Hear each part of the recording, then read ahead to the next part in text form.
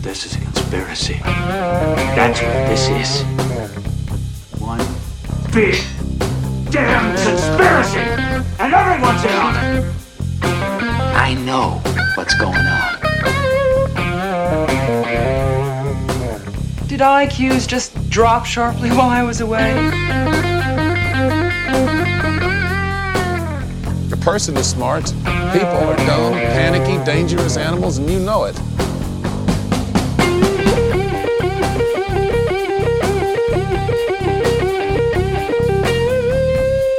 Did you see the memo about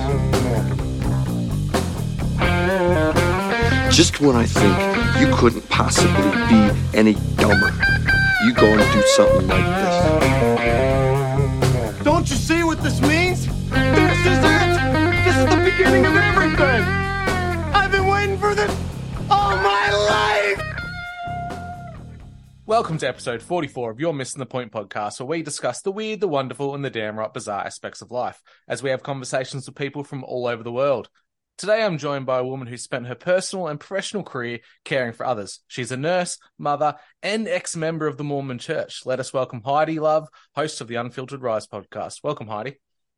Hi, how are you doing? I am great. Been waiting to have this podcast for a little while now, since you're on the Christian Conspiracy Coalition, and I really wanted to dive into the Mormon stuff because, like we mentioned briefly in that episode, the Mormon Church does exist within Australia, but it isn't as big or as open as what you would see in the United States. It's still quite secretive in Australia, and there's not too many around, especially in my regional part of Australia. And my only experience with Mormons has ever been the door knockers. So when they knock on your door and try to talk to you about the word. Yes, the missionaries. Yes. And then the very small aspects you get through entertainment and media, which is ironically very, very astute and straight to the point of what it's about. Things like South Park, Family Guy. I love South Park. Yeah. They seem to... They show the nuggets of truth in it, and they present it in a way you go, oh, that can't be real. And then you research it yourself and you go, wow, that is real. There you go. It is real. Yes. Then you get a Mormon on your show that goes, yes, South Park is real. Yeah. And the church made it so that we couldn't access it anymore on YouTube. Pretty much you have to pay for that episode now. Oh my God. They're not the richest church for nothing. They use their money for, South Park episodes, apparently. I don't know. Unreal. I have no proof, but that's one of the few ones you cannot get unless you pay for it. All right, let's go straight to the start. Let's get a bit of a brief rundown, a story about you, who you are, where it all began, and were you born into the church? Is this how it all happened? So I have the weirdest Mormon story, because most Mormons are like my husband. He grew up in it. His family's great. Beaver Cleaver. They're wonderful people. My family, not so much like that. My family did grow up in Utah. They did have Mormon roots. They are Mormon settlers, but somewhere along there was people falling off the wagon of Mormonism and different things. So my family, half of them were like crazy bikers that didn't go to church at all. And the other half was like my grandma, who was pious as anything. And I lived with her. So I ended up living with her by the time I was about 12. And my parents had raised me in it via neighbors, because they were what you call a Jack Mormon. Jack Mormons only go to church like Easter, Christmas, whatever. Kind of like a Protestant. Catholics do that. Yeah. Whenever it's important, maybe the baby's blessed, there's a baptism, something like that, So my parents really weren't involved. They drank a lot. They did whatever. My stepdad was terrible. He beat us, not because he was Mormon. I've heard people say crazy stuff about Mormons, like, yeah, they beat me and they beat their wives. And no, your dad was just an ass. My dad was an ass. That's fine. But it had nothing to do with him being a Mormon. He's my stepdad. And so like I said, they were pretty much trying to kill each other till I was like 12. And then my grandma was like, that's enough. Give me the kid, walk away. And so I ended up with her, and she was very staunch in the belief. Like, she had me at church all the time. She was really, putting it in my brain. Like, you got to go to the temple. You want to get married in the temple and find you a good husband, blah, blah, blah. Because look at what happens if you don't. Like, it was great because, she could just point at my mom and go, don't do that. And so I was like, yeah, okay, I got it. And in the time, you really feel like before the temple, I really feel like the church is really pretty docile. It's loving. It's got Sunday school. It's all these things. It's pretty good, you know. I didn't feel, other than indoctrinated, it wasn't like bad or anything. And then you get to the point where you go to the temple. That's the game changer. When you either become a door knocker, a missionary, that happens at 18, or you get married, you get to go through the temple. So when you do that, you have to go through and take out your temple rights. And that's where things pretty much fall off the rails. And that was where I sat back and went, what are we doing? Why are we doing this? And you still do it. It's such a strange phenomenon that you literally just kind of go, well, my grandma's here. My great grandma's here. They're all doing it. I'm going to do it too, you know, and you do. So I did for a long time. I did until I was 34 years old. I stayed in the church. I did all the things. I was pretty miserable, to be honest. I was confused a lot. Like, why are we doing this? What does this mean? What are we doing? And you don't get answers. You just get like, you'll get used to it. That's their favorite thing to say. Oh, that's like really brief synopsis. That's very small. It seems to be on track with what I know about it.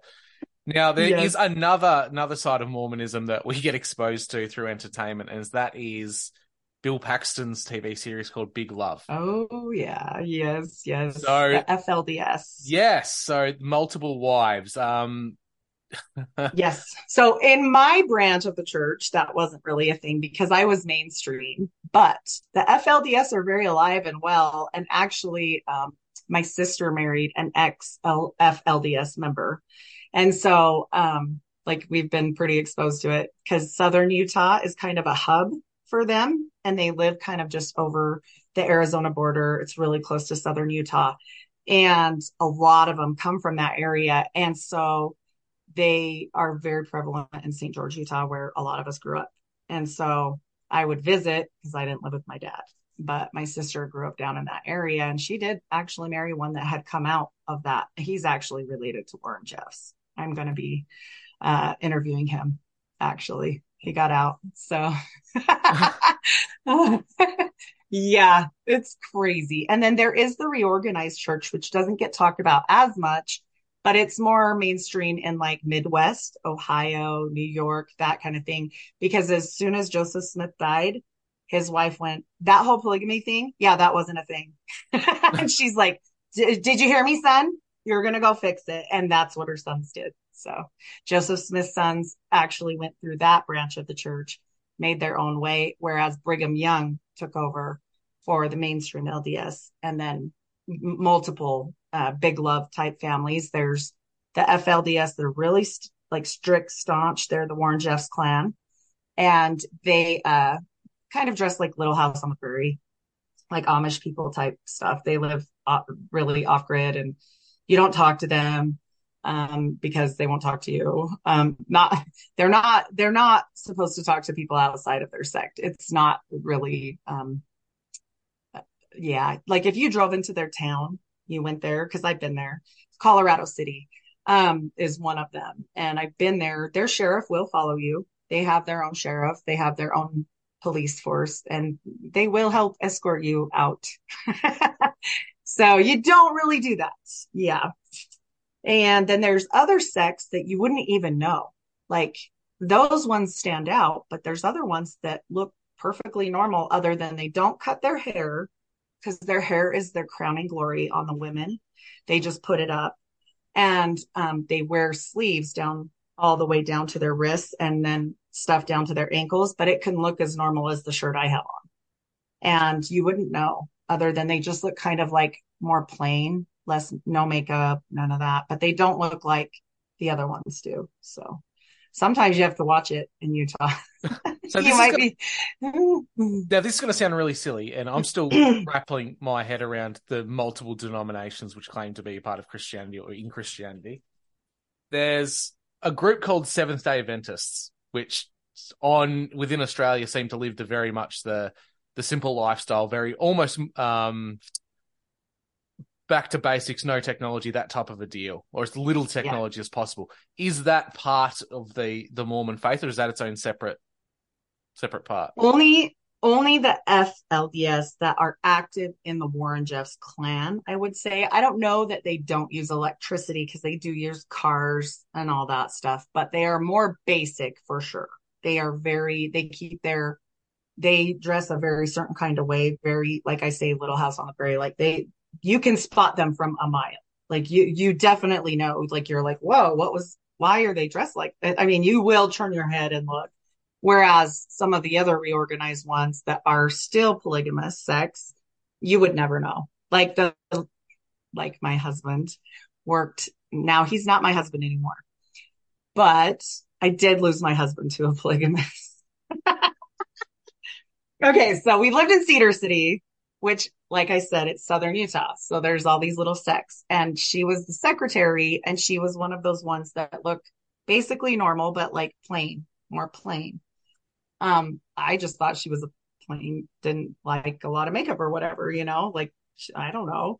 Well, come to find out, they were having an affair. That's not supposed to happen. She was already married. They're never supposed to cheat on their husband. The husband can do whatever he wants. That's not a thing the other way around. And so, yeah, my husband ended up leaving our marriage for that woman. So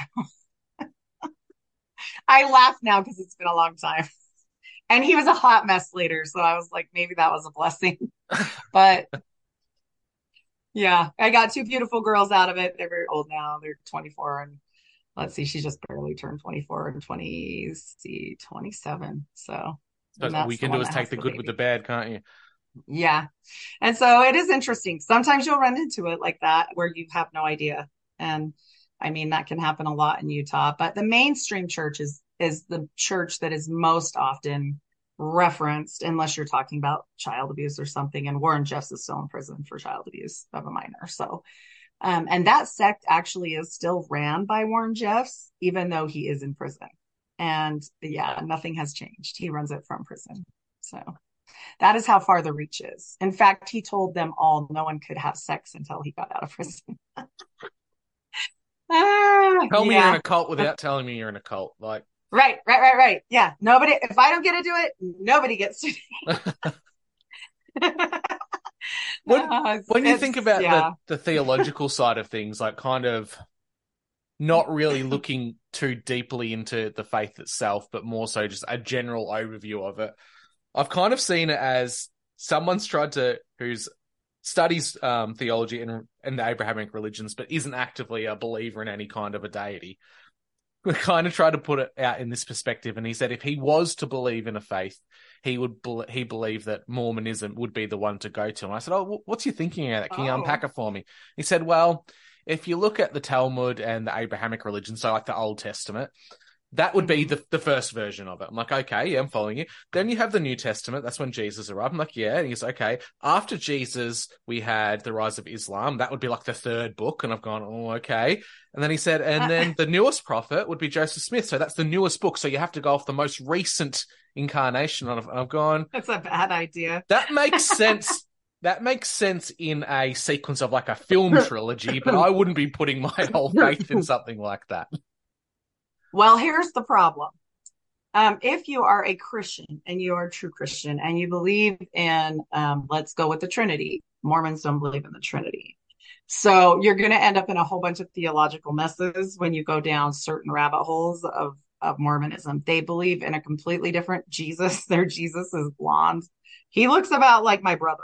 I mean, blonde hair, blue eyes. He's very tan. He just looks very nice. And I'm like, even growing up, I was like, I thought that they came from the Middle East. Like, what is happening? So you look at this guy, and honestly, from what I know now, I truly believe that their version of Jesus is more of a Lucifer. It seems like a Gnostic version of Lucifer, but I mean, they don't know that. They're told it's a Christ. They believe it's Christ. If you go up to a Christian person and ask them if they're Christian, they'll say yes. But if you go up to a Mormon person and ask them if they're Christian, they will say yes. So they will not say, no, I'm a Mormon or I'm LDS or whatever. They will not correct you. They will say, yes, I'm a Christian. And so therein lies the problem, because they trick a lot of people. And they believe that the Holy Ghost is completely separate, that God is completely separate, and the Son is completely separate, and that Jesus was actually created by a sexual act between God and Mary. Sexual. So now this is the problem with me being a conspiracy theorist and a bit of an academic before finding faith, is that I have to pair my faith with logic and reason, and if it makes sense both within myself and it's backed up by my logic and reason, that kind of dictates my beliefs and helps inform my understanding. Now, the problem with Mormonism that I found is that Joseph Smith was met by an angel who looked like a Native American. When he questioned why the angel was a Native American, he explained that one of the tribes of Israel was banished to the New World, the Americas, and their skin was changed dark for their transgressions. Which, for my understanding about how human migration came out of the Bering Strait from Eastern Europe and Asia into the Americas, doesn't quite make sense. Doesn't jive with the logical and genetic entomology of things. You actually heard a better version of the story. That's the first version of the first vision. There's about 7 versions of the first vision. The vision that is more widely spread in the mainstream is he actually saw Jesus and God the Father. Like, nobody's seen God the Father. That's fine. He said he did. And so he saw them, and then he also saw 24 other angels, which they also do not talk about. So he was overcome with the Spirit and passed out. And then later on, of course, Moroni shows up and all this stuff too. But also, yes, the skin color problem is that they believe that with the war in heaven, when the angels fell and a third of the angels came down, with following Lucifer, is that there were fence sitters. They taught this to me widely. I went to seminary for 4 years, 9th grade through 12th grade, every single day. They don't make you, but your family goes, you will go, you will go to seminary, right? So you go. And I spent many hours and hours and hours and hours. Like, I graduated from this. So, anyways, you go and learn all this stuff, and then they change it. So when I was in, they were like, oh, they had this war in heaven, and there were people that didn't decide whose side they were on, God's or Lucifer's. So that's why they got the curse of the dark skin, because they were fence sitters, and they called them fence sitters for a very long time. And they were denied the priesthood. They were told, and I don't know how anybody that's of any color other than white, even goes to Mormon church, because some of the stuff that has happened, I'm just like, I posted something the other day about how one of the church prophets said that they should buy up all the Indian children so that they could make them more white and delightsome. Like, that's a direct quote from Brigham Young. Okay, so they didn't give them the priesthood until the 70s. They told them they weren't worthy to have it because they were the fence sitters in heaven. And somehow this story has been changed, and now it's the mark of Cain. Well, this is the interesting thing, because the majority of Mormons that I encounter in my part of the world, they're all from Polynesian backgrounds. So they're either from New Zealand, from Tonga, Solomon Islands, all around that region. So they are darker skinned people. But like you said, the whole white and delight thing, it seems like a very Anglo-centric oh my church. Gosh. Yeah. Well, and the fact that they held these keys to the priesthood are everything. The reason why women the reason why women should get married in the Mormon church, I mean, they say have to, because you can't go to heaven without a husband, because you cannot hold the priesthood ever. And you can't go to heaven without the priesthood. So they were denying that to men of color as well. So like, a 12-year-old boy has more authority in the Mormon church than I do, period. And it doesn't matter how much I know or how much I go or what I do. They have the priesthood, and it starts at 12. And that's the smallest one. And then it goes up. It starts with the Aaronic, and then it goes to the Melchizedek, and they have to earn it different ways, passing the sacrament, all these things. So it was shocking to me that they could actually infiltrate the Polynesians and the Hawaiians and all these Latin communities that they do, because they just don't give them any meat. They give them the milk, They keep them happy, and they really focus on one thing. And I think this is why it's such a widespread religion for Latin community and Polynesian community, is because they focus on families are forever, and they are extremely family oriented people. They love their family. They stay together, and so they prey on that and say, well, don't you want to be with your family forever? You need to go and get your temple stuff because you will not be with your family. Well, what does the Bible even say about that? What does it say? It says there's going to be no marriage in heaven, but the Mormons think there will be. So, but there's no male or female in heaven. So I just don't even know how they get that, but that's fine. So on its face, we will know that Joseph Smith has his own twist or tweaking on what Christianity is. And like you alluded to before, there's no belief in the Holy Trinity. Like he said, he saw God the Father and Jesus at the same time, when most Christians would believe that Jesus is the God, he is the Father. Mm-hmm. That's what helps formulate the Trinity. But looking at it from my rudimentary understanding, of trying to unpack it and understand away from the Joseph Smith's, his own little abridged version of Christianity, is it fair to assume that they borrow more from the Old Testament than what they do from the New Testament? No, because they don't care about any of it. They don't care about the Old Testament, and they don't care about the New Testament either. They throw it all out and they focus on the Book of Mormon. When I was growing up, you go to Sunday school, you went to church for 3 hours on Sunday, 3 hours. All of this stuff that you learn is all very centered on Joseph Smith and the Book of Mormon. That's it. And then when they want to bring in the Bible to cherry pick it, they will, but they will also say the Bible is not translated correctly. They will say it's only as true as it's translated correctly. And they will tell you that straight to your face. They don't believe in the Bible 100%. So they just nitpick the stories to help reinforce their side of things, like the fallen ones, but they twist it to all of it. Agenda. Yep. They aren't going to ever. They're very charismatic people that are very also proper. They're really proper people.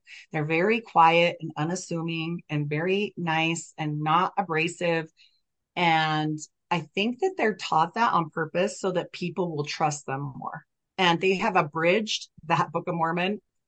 I don't even know how many. I know I should find the number. I know it's been over 97 times, something like that. They've changed tons of things in it. They're taking out stuff right now about racism because Brigham Young became like a huge topic of discussion. So now, like, I'm on TikTok last week, and of course, being an ex-Mormon, I'm in all these funny ex-Mormon meme groups, whatever. And they're all showing like the pieces that they're taking out of the Book of Mormon. I've actually known people that were given, well, not myself, but like there's a guy named Bishop Earl, and he speaks out against Mormonism because he used to be a bishop, which is pretty high up, and they gave him like some kind of thing to do with the original Book of Mormon. They said, will you help us abridge this, blah blah blah, will you read the original? And he read it, and then he quit the church because he said it has nothing to do with any of it. He's like, this is not even the same book, I don't know what I'm doing, so I'm going to quit and talk about this. And he did. And thank heavens he did, because like, well, that's good to know, Jeez, so but an original Book of Mormon probably worth its weight in gold compared to like a 1910s encyclopedia. Oh, I'm sure you couldn't even, I don't even know if you could get it. They probably belong mostly to the church, and anything that the church doesn't like, they get rid of. Like I've talked a lot about the biography of Joseph Smith's mother. She wrote it herself. She talked about Joseph. She talked about his dreams. She talked about serving the house of Abraxas. That's great. She talked about all this stuff that they were doing. And then when Brigham Young took over, he was like, ooh, that's kind of a snafu. They started burning them all. And they admit it. They're like, yeah, we started burning them all. And I'm like, well, at least they admit it. It kind of says a lot that in the short period of time that Mormonism's been around in comparison to the Christian faith, they've changed the book more than the Council of Nicaea did. Yeah, no kidding. But the Bible's wrong. But there's no Dead Sea Scrolls to back up the Book of Mormon. Neither is there one artifact. He said no. There's tablets in a magic hat. There's tablets that you read in the magic viewing stones. No, they were, but the angel came back and took them back. Don't you know that the angel took those back? The angel needed those. He came for those plates and put them back in the hill. They were only to borrow. He couldn't keep them. He could not keep them.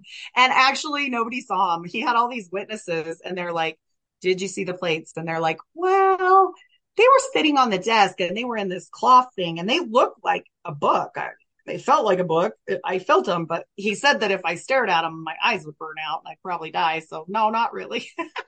And I'm just like, he's amazing. This is amazing. Like, he's great, you know. I don't know what sigil magic he was doing, but I do know he wore a Jupiter talisman. It made him very charming. So the issues around Joseph Smith of being a modern day prophet and the establishment of that church is that a lot of the history surrounding his character and who he was as a person just screams charlatan. The movement out west where he gathered all his followers screams cult-like behavior. But it's the connections that I find. How about all the ladies he banged? Well, how that about too. all the ladies Well, he banged? Jeez. Can't put down a guy for trying to get some every now and again. Jeez. The problem being, though, is that we see his movements and his development of the church. There seems to be a lot of connections with what you would consider to be the occult and secret societies.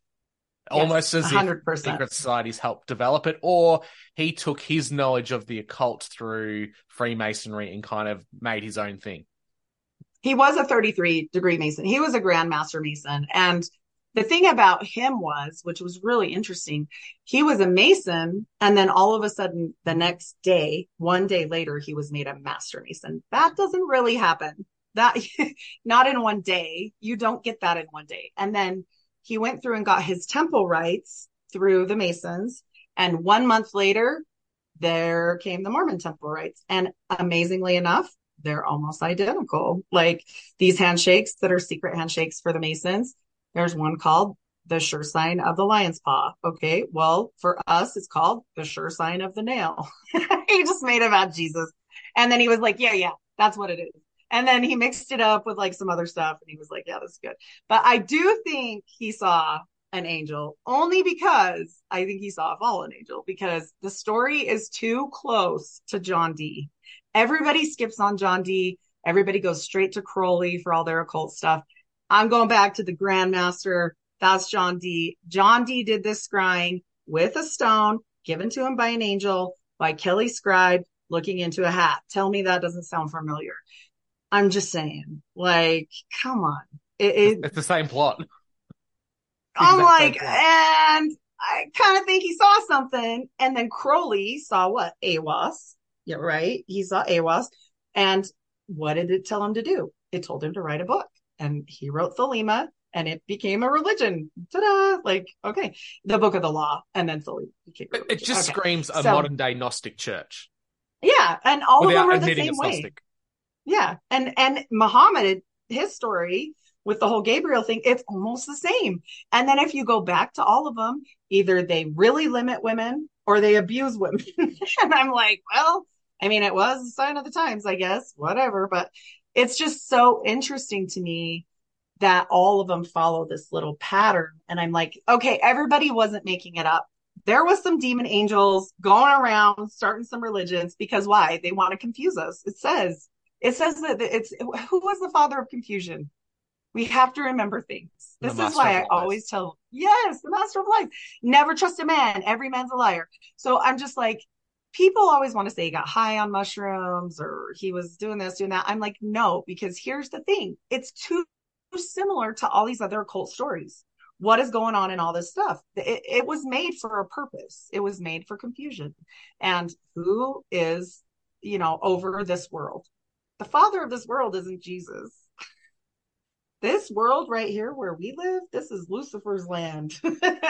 Until Jesus comes back and makes it all right, he gets to do it. He gets to do what he wants. So this is where I'm theologically challenged by the Old Testament, because I see parallels with the Old Testament, what happened with Joseph Smith, what happened with John Dee, and what happened with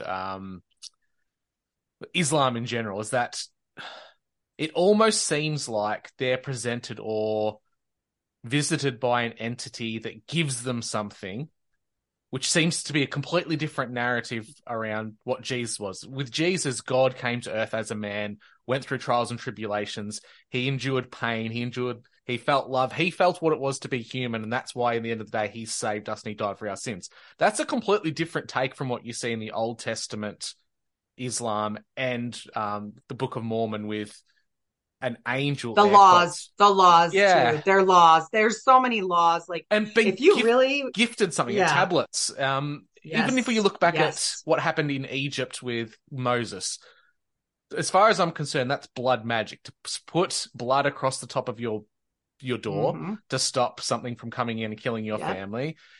I can't help but feel that seems like a lot of the things that happened with Old Testament. People tend to say that Old Testament is fire and brimstone, New Testament is love and caring. A lot of people, I think a lot of non-Christians go, well, that sounds like it's two different gods. And to a certain aspect, I'd have to agree on that.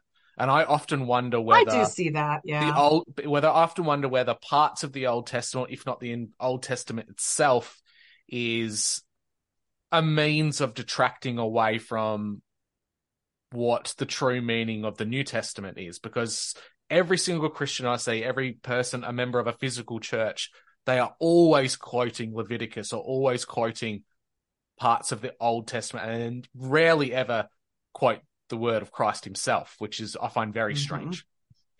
Well, because they can't control you. If they give you grace and they give you love and they say, oh, by the way, it's all hung on the cross, just love one another and figure it out. Like, how are they going to control us? That's not fun. They're going to go straight to the Old Testament where he was like, I'm going to whoop your butt, So, I mean, of course, I can see why they do it, because ultimately, what does it all come down to? Power and control, power and control. If someone can control your underwear, and if you have a cup of coffee, that is some damn good control. I mean, if I have to share my husband and smile and be like, yeah, that's great. 32 girls. Okay. No, that's crazy. And you step back away from it. And when you're in it, let me explain to people. I always joke. I'm like, I was a Mormon for all these years. And it's a joke. It's a joke because I have most of my family is still Mormon. But here's the thing. If you step away from it and really step away and take that lens of like, this is your family stuff. This is super important to your life. This is your whole life. Because, I was kicked out of my whole family after.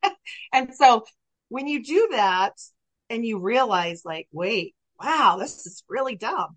This is really weird. Not just dumb. That's a wrong word. This is weird. That's a good word. When you step back and go, what are we doing? What does this have to do with going to heaven? And I got to stick my hand through this little curtain that's the fake veil and do the right handshake that the Masons are doing. And what the hell are the Masons doing it for? Because they're not even Christians sometimes. You don't have to be a Christian to be a Mason. You can just be a Mason. Like, well, what does this have to do with anything? And when you know this stuff, but you don't know, you were told this is special. This is from God. This is God's word. This is if you don't know those handshakes, I'm sorry, you cannot go to heaven. They told me. And this is a scary thing because they tell their actual church members one thing. The outside world gets a very different perspective.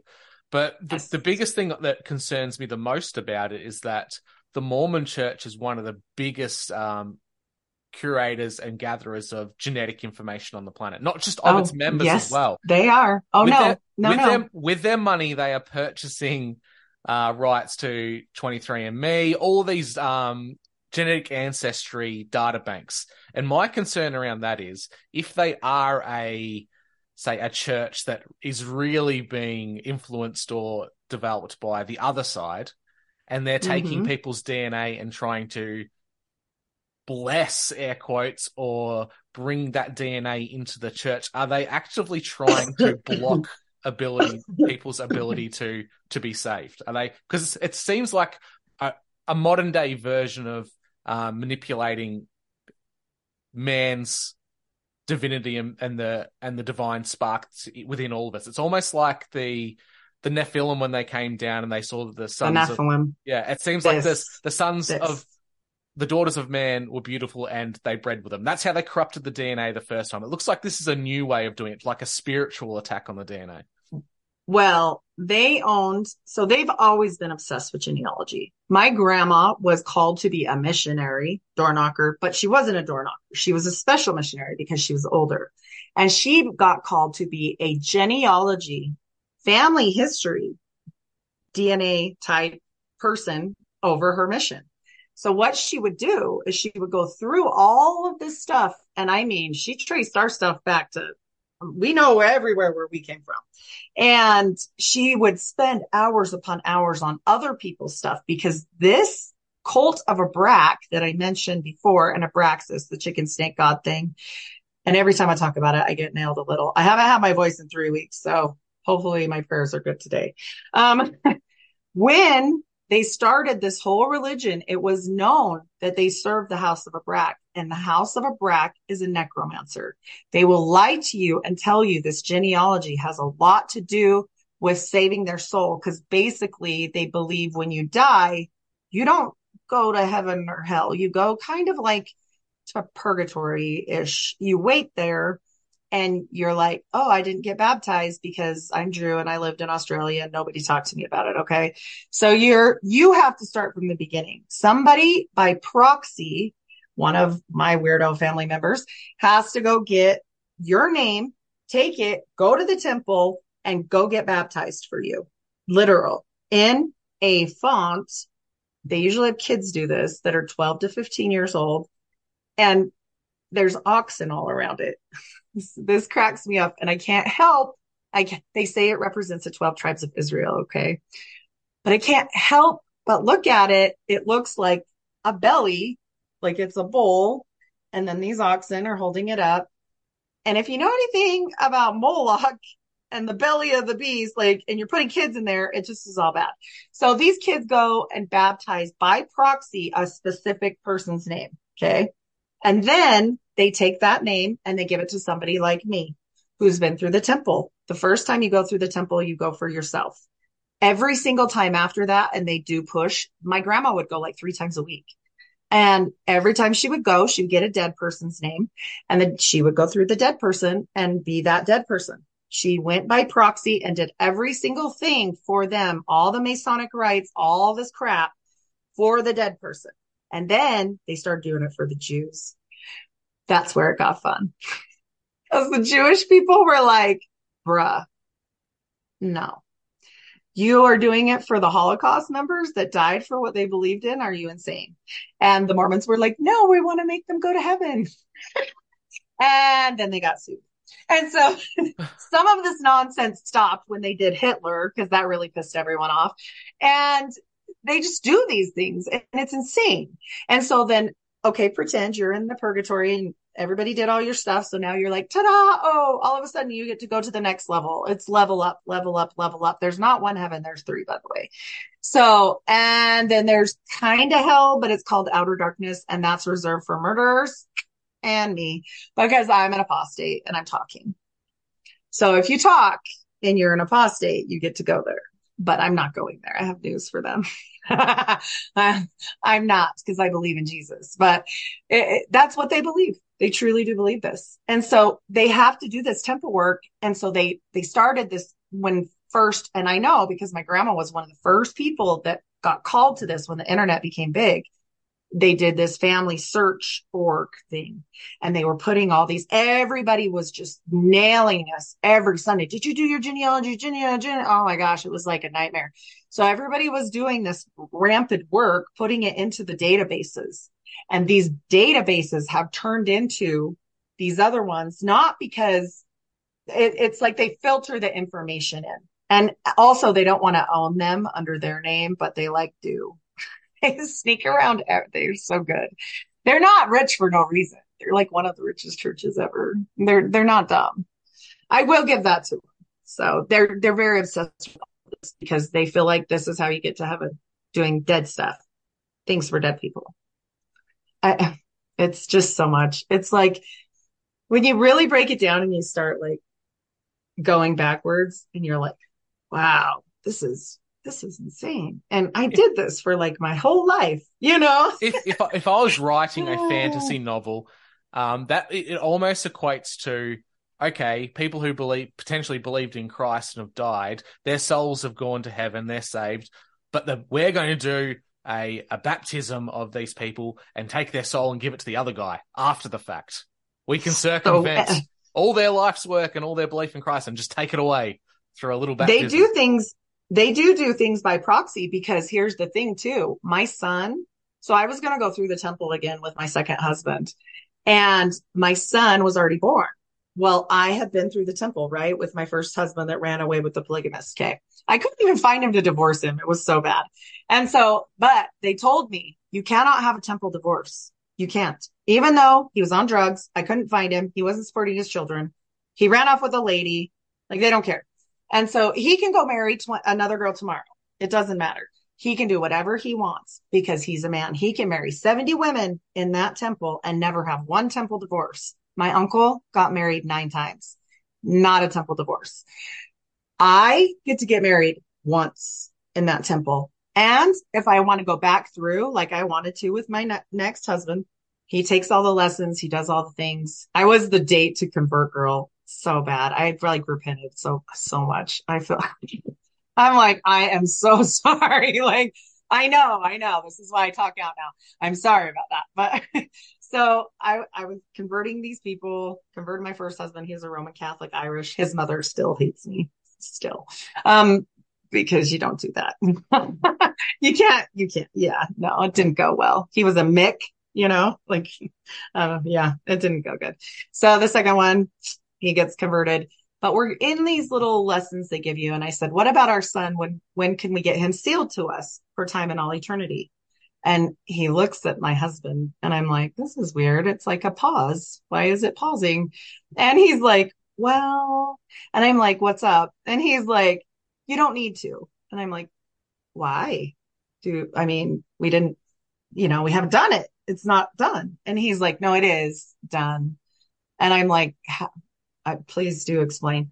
He's like, well, because you were already married under the covenant.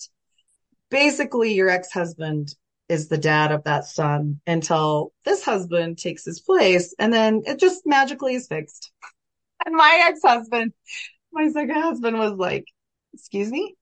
And I was like, this is going to be bad.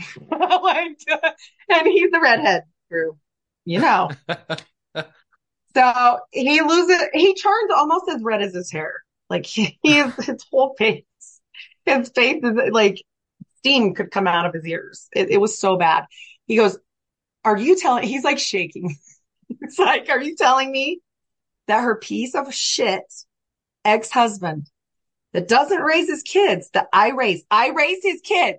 He's like, is my son's dad in heaven? And they're like, well, it's not like that. And he's like, yes, it is. And so that was the end of that. We didn't go. He was done. He's like, I love you, but yeah, I'm out. Like, this is crazy. And I'm like, well, no, I'm so stupid then. I'm like, no, it's fine. And he's like, no, I'm not doing that. I don't care. I'm not doing this. And so then the missionaries had to leave. So that was done. Yeah. Maybe they just amend the book again for you and they'll fix that up. They'll just change the wording. You'll be fine. Yeah. Well, they have to chant around it first, but yes, probably so. It's the strangest, after you're out, you're like, what's going on? And I love how they make excuses for everything, like the polygamy. Oh, all the men were dead. They had to marry these women. I'm like, wait a minute. Joseph Smith didn't marry the women like outwardly, like Brigham Young. He did. He married like 50 women, 55, something like that. And Joseph Smith hid his. And what he did instead is he was like, hey, this is our little secret. So this is our secret marriage, but I know you're already married. That's not a thing. The polygamists do not marry people that are already married. That's not a thing. You can marry as many women as you want if it's structured by that church, okay, and ordained by the church. But they can't marry already married ladies. It's not a thing. And so he was taking other people's wives and like, oh, hey, you, Henry, you need to go be a door knocker to the Indians 5 states away.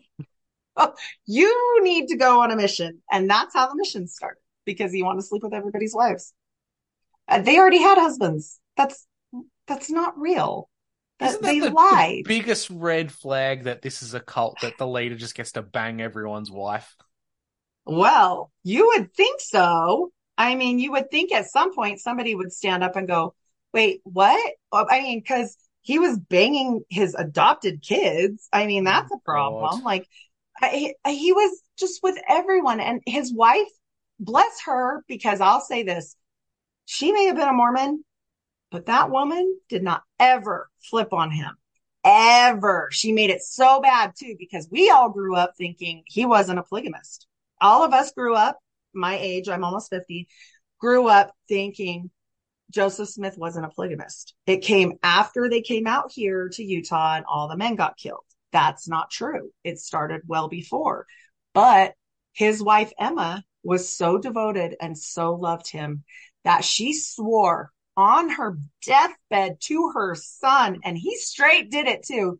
He's like, so, Mom, this is like a written biography.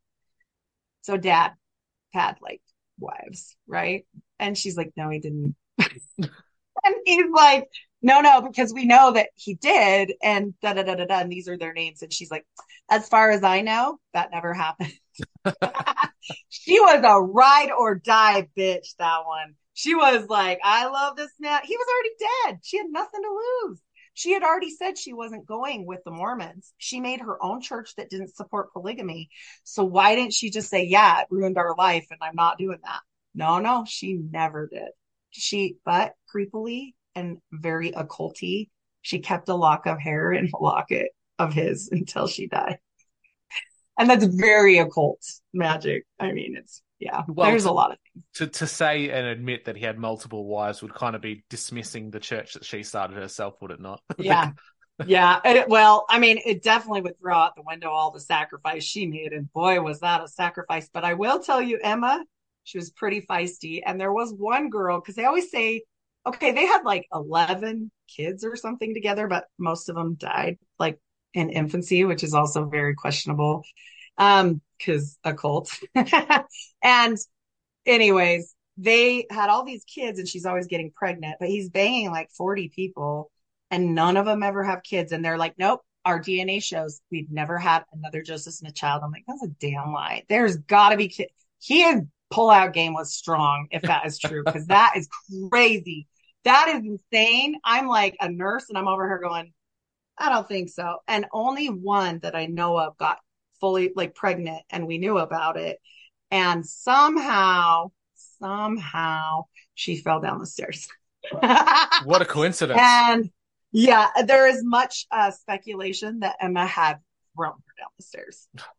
So not that I blame the lady, but I don't think I'd kill a baby. I'm just like, that's a lot. But yeah.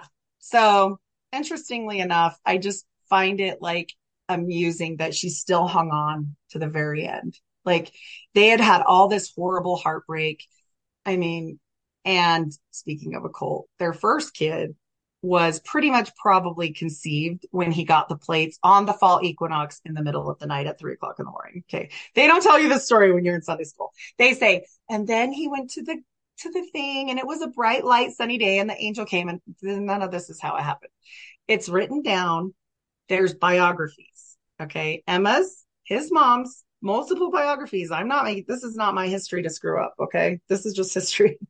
People don't like this because it sounds bad. On the fall equinox in the middle of the night, dressed all in black, he went to the hill and retrieved the plates on the night of his wedding. And there was a lot of speculation because he was the virgin scryer. Well, obviously that had to end if he's got a wife now. So there's speculation that he went and did that first, got the plates, and then went with his wife. 9 months, almost to the day later, they had this kid. And it was severely, severely deformed. And they named it his dead brother's name. And I'm just like, so the dad gave up his firstborn son, very Masonic of him. And so did good old Joe. So there it is. I just find it too, it's very ironic. You know, there's a lot of occult things at play. Talismans. Not at all satanic. Not at all. Not even one little bit. Just to change. And yeah, it's just, there's so much stuff. Yeah. Just to change topic for a little bit. Now, what's going on currently within the Middle East between Israel and the Palestinians across the Gaza Strip? I think nearly every generation of Christians have believed that they were in the end times. I think ever since the church came into being, they thought that was the end times and it was happening. Right. Yep. What are your current thoughts of what's going on there? Because I look at Oof. scripture and the way things are written, and I don't think we're quite there yet, but I'm seeing a lot of pieces fall into place. What are your thoughts on what I feel like they are forcing, much as they force the weather, much as they force the earthquakes, much as they force, there's so much things that they can and do force, even though people don't want to understand about like weather modification. People put in Google weather modification, it will come up. It's a thing. They admit it. It is a thing. So all these things that they're doing, they're trying to make us believe that we are in the days of, in Revelations, I feel, and they're trying to force this. And what does it say in the Bible? Beware of wars and rumors of wars. Why does it say that?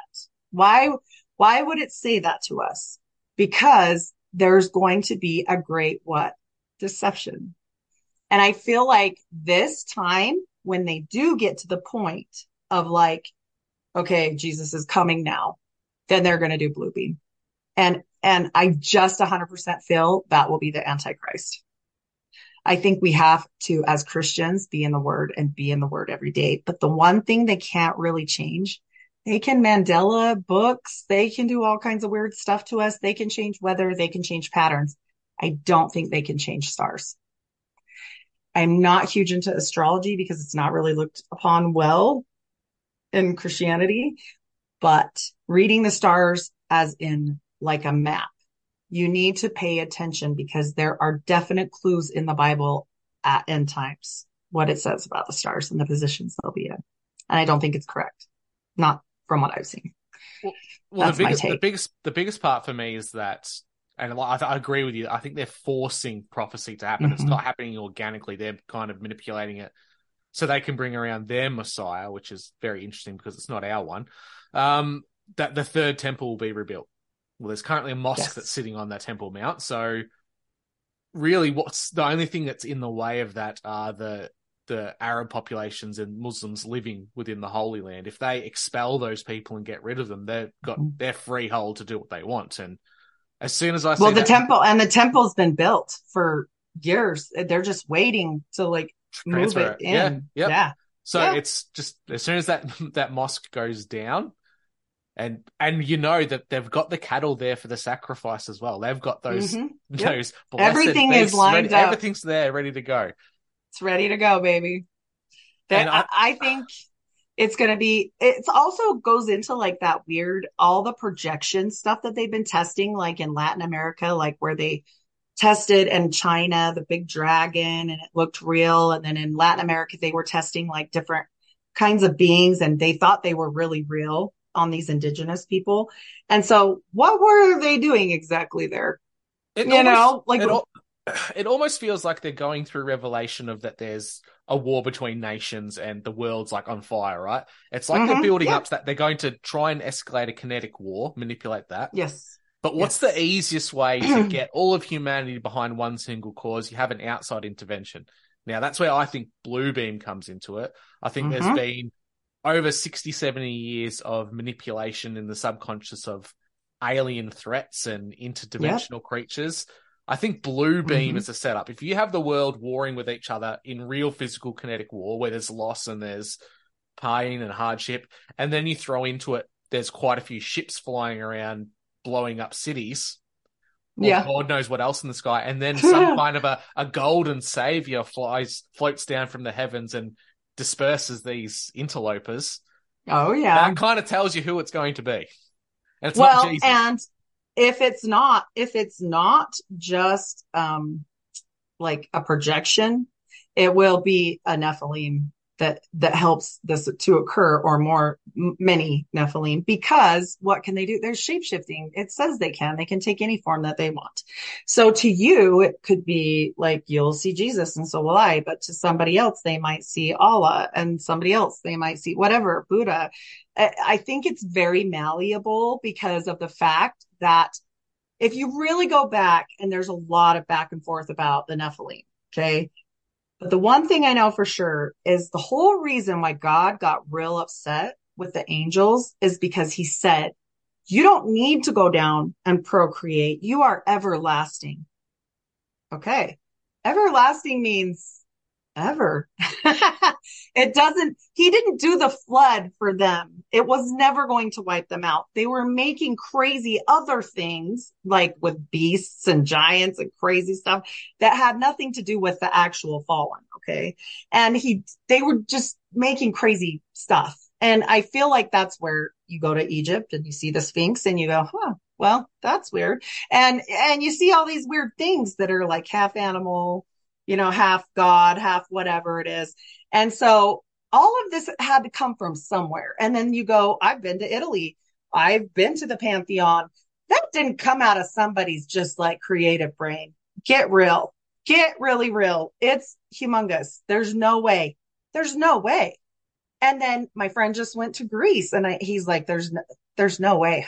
There's just no way. These things went underground. And I truly believe that they're just waiting. They're just waiting. And that's what I believe.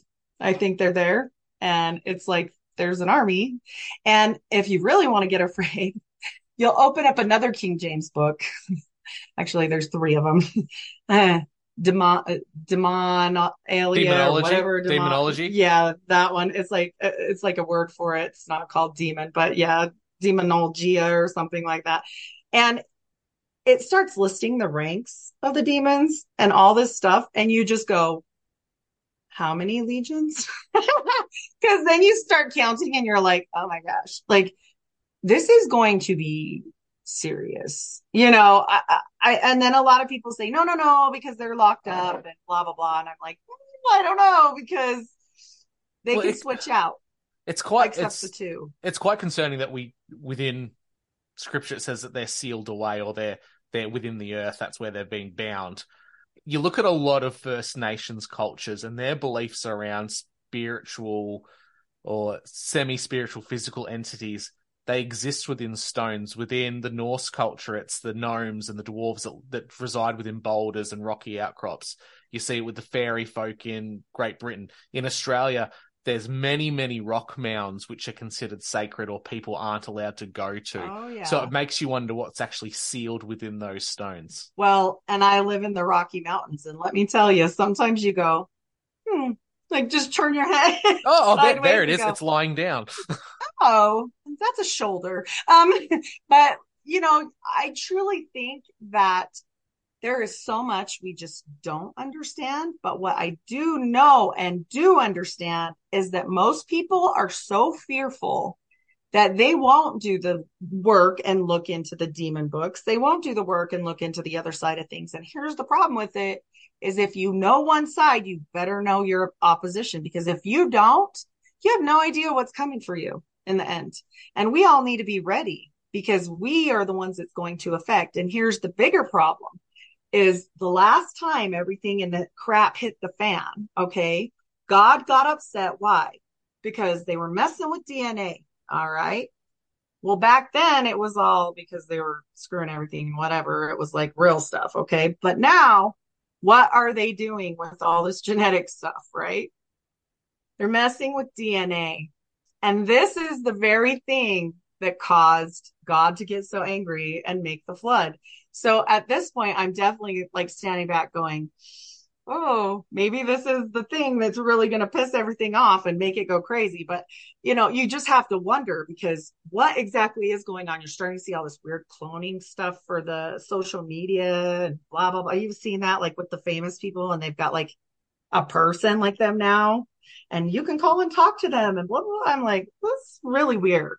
There's even companies out there, and this goes into like the whole idea of cannibalism, and it's like with times in the end times will be so as the times of Noah. Like we're seeing the genetic manipulation, we're seeing levels of cannibalism, the Beyond Meat DNA samples that they use to generate those cells. That's based on a cancer cell from a woman from, I think it was from the 80s. It's a forever lasting cell. Yes. It's everlasting. Yes. It doesn't die. That's why it replicates so quickly. Disgusting. They can grow the meat. That's cannibalism. On top of that, disgusting. You've got these Hollywood elites who have given up their DNA, and you can buy cultured meat of their DNA and you can eat. Ew. You can eat. Ew, I did not know that. A Robert That's Downey disgusting. Jr. How disgusting is that? Ew. Why would you even want to do that? That's such a weird. People are so weird. What happened to just going to a movie?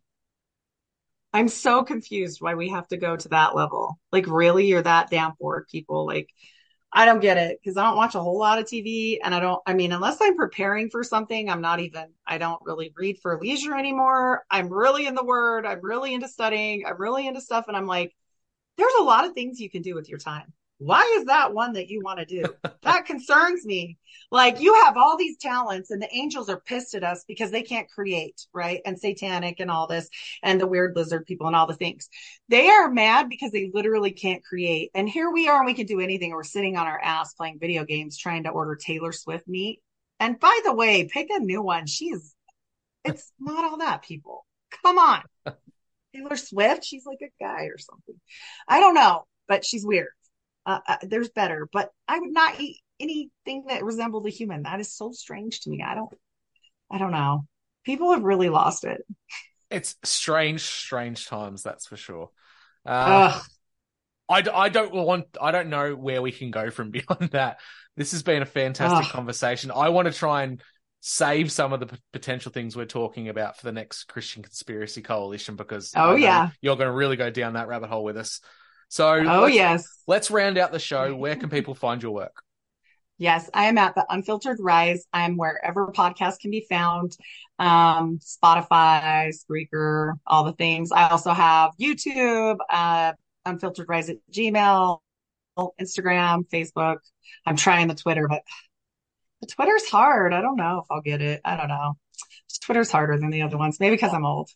I'm way too shadow banned on that and search suggestion. Oh no! I don't get any traction. What did you do, Drew? What did you do? I have people who are professional Twitter people that I know, and they make money off their accounts. They know the algorithms have gamed it out, and they look at my profile and they go, "Who have you pissed off?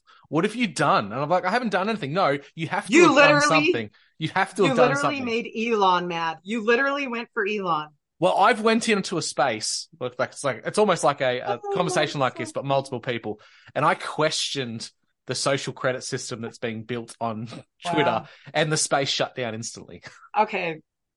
It's your fault. It's clearly my fault. I'm a bad element. Well, if you're listening to this on Heidi's podcast, I'm Drew Misson from Your Missing the Point podcast. You can find me on all the usual podcatchers. I am on Twitter, if you can find me, that is.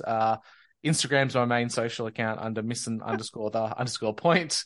And we'll go from there. Reach out to me if you've listened to this on my podcast. Reach out to Heidi. She's got a fantastic show. And I hope you have a wonderful night.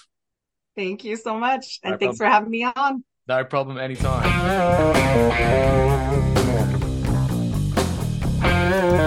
Hey, everybody. It's closing time. You don't got to go home, but you can't stay here.